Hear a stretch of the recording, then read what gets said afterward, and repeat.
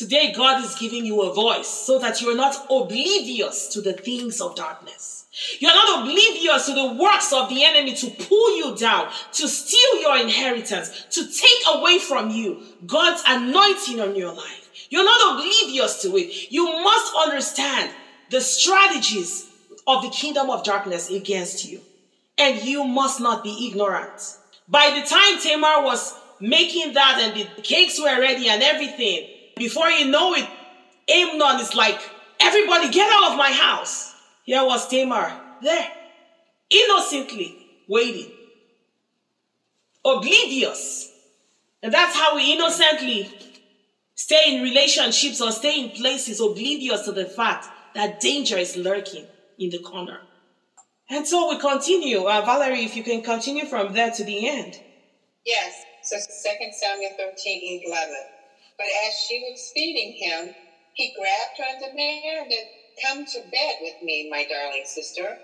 "No, my brother," she cried. "Don't be foolish. Don't do this to me. Such wicked things aren't done in Israel.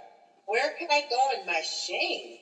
And you would be called one of the greatest fools in Israel. But please just speak to the king about it, and he will let you marry me." But Amnon wouldn't listen to her, and since he was stronger than she was, he raped her. Then suddenly Amnon's love turned to hate, and he hated her even more than he had loved her. "Get out of here," he snarled at her. How can love turn to hate? He raped her. Is that not what he was sick about, right? All he wanted to do was sleep with her. He finally forced her. And then he hated her more than the love he had for her. And he's like, get out of this place. So my question to you guys is, what happened? Can somebody tell me what happened? What happened to that undying love that he was gonna die from not having her? What happened after forcefully raping her? I was just going to say that, he had wanted her for so long, and then it's like, okay, I got you now. I'm done. I don't know. That's kind of how I saw it happening. But so good. So that demon had fully expressed itself. In the beginning, it was disguised as love. Mm-hmm. But all that demon wanted to do was to rape this girl and take away her virginity, take away her future, take away her joy, her worth. Because in that day, you literally dressed as a virgin or not. And in the spirit realm, who we are is very visible. You are a child of light. You're a woman of God. You're full of compassion. You're full of love. You're anointed to help people. It's the garment you wear in the spiritual realm. It's visible all over the spiritual realm. And the enemy wants to strip you of that garment. And what he does is get a fierce demon that wants to express itself against you. And so the demon disguises as though it's truth. It disguised as though it was love. But you could tell because love cannot cause sickness. That is why we need to be wise. We need to be smart. That's why we need to be full of the Spirit so we can discern whether we are a companion or a friend or a spouse. We need to be discerning whether we are a parent. Like King David was a parent, he should have been discerning of the spirit that was coming against his daughter. So there was a sexual rapist spirit that fully expressed its nature upon Tamar. And so it was no longer disguised anymore. It was a hateful spirit, fully expressed. It raped her and it hated her more than it claimed to love her, because that wasn't love. And so the enemy will come to you as though it's love, as though it's concern, as though it's nice. And you have no clue, you're all innocent. You have no idea that it's coming to steal and kill and destroy you. But once it's able to lay its ugly hands on you, and it shames you and defiles you, you're able to see clearly that all along it was a vile, hateful spirit.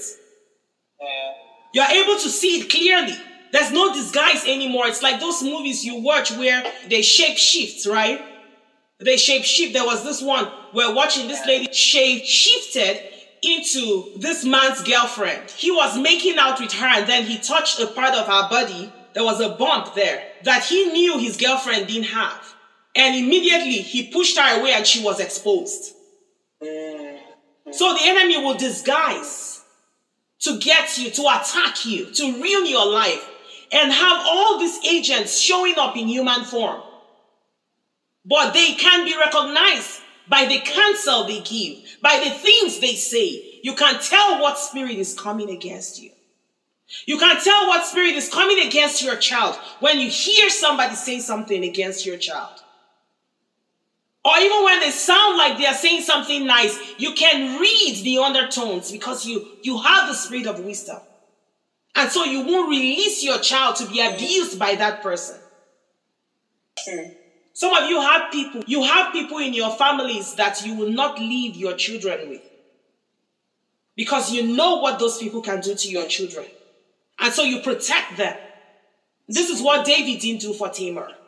You have family members who can shower your child with gifts and all kinds of things, but you will never leave them in the same room with your child. You will never leave them to go spend the night out with your child. That is the spirit of discernment. That's wisdom speaking. That's the Holy Spirit in you expressing itself. This was not the case with Tamar. She didn't have any of such covering in the natural.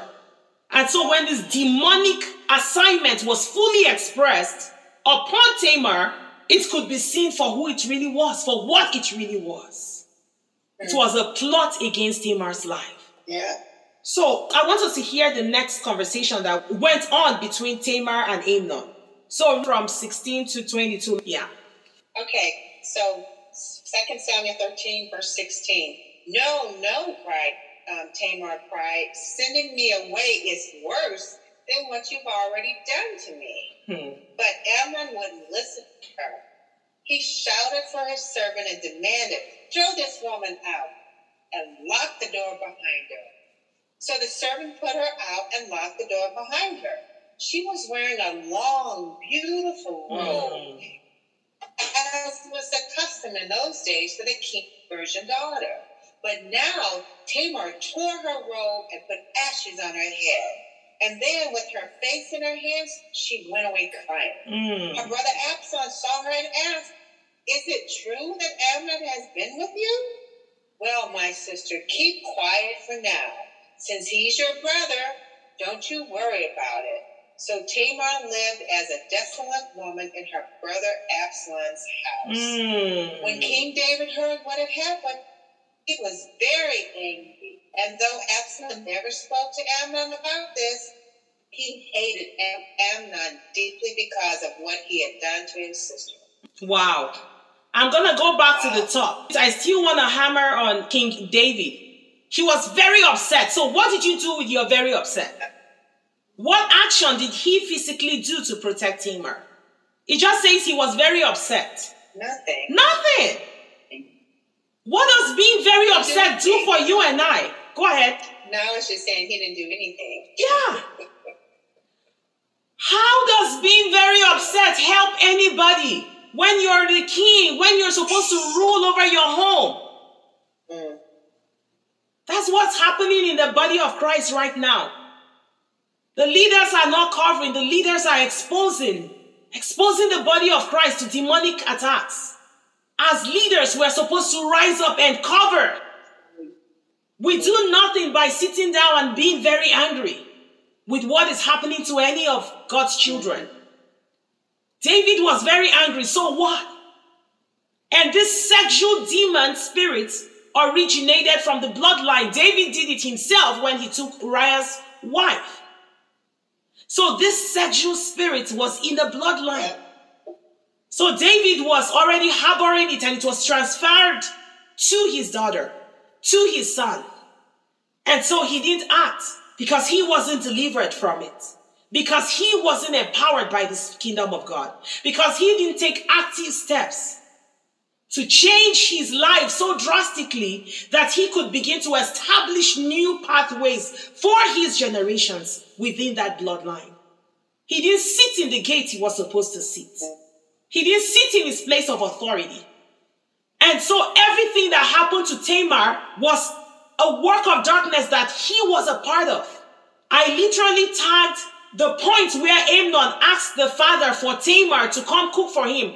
I tagged it, the request to violate Tamar. It was the request to violate Tamar. And so as we go through verse 16, Tamar was even requesting, don't send me away, just marry me. Sending me away will be worse than what you have already done to me. Can you imagine? What can be worse than violating you? Marrying you?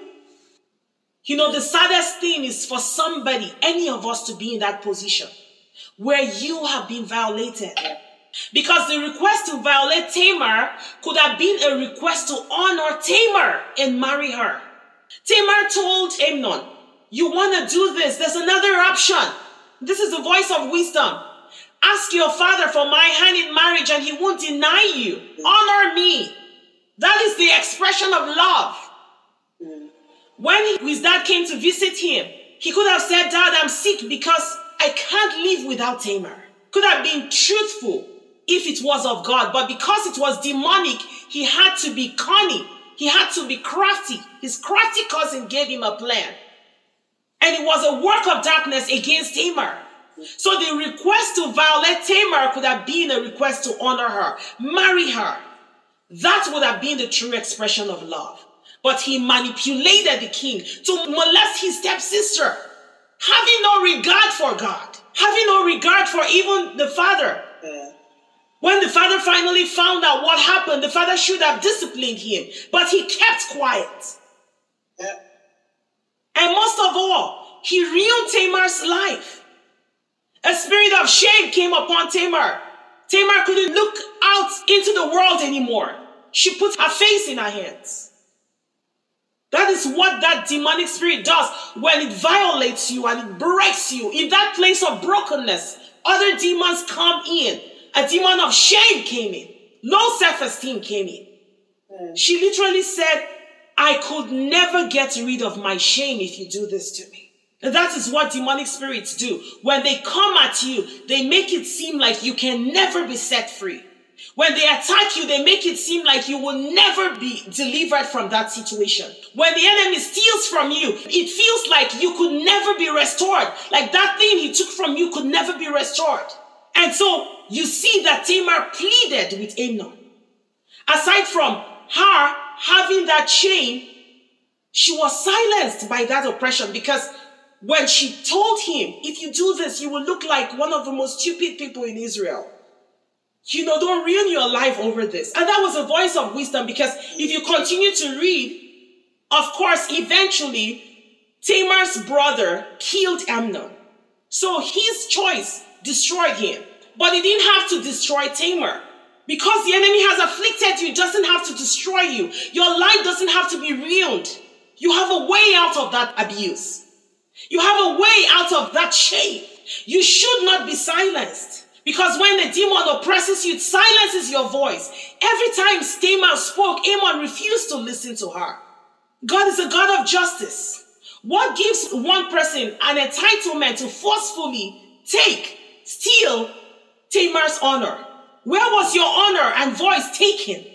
This is what we are going into right now. Where was your honor and voice taken, my beloved? Nobody has the authority to take it from you. Who took it from you? Write these things down. Recognize where your voice was taken when you could not speak for yourself anymore. When you watched and pleaded helplessly. God is saying that you will not remain that way anymore. God says he's delivering you from that spirit and giving you your voice back. Don't forget to listen to our podcast, because there is a limitless supply of God's spirit that wants to reach you. And I pray you're a willing vessel to listen and also share and see that God's truth is released upon those you love, to see breakthrough in the lives of those you love. And I encourage you, please grab Spirit. You need this book.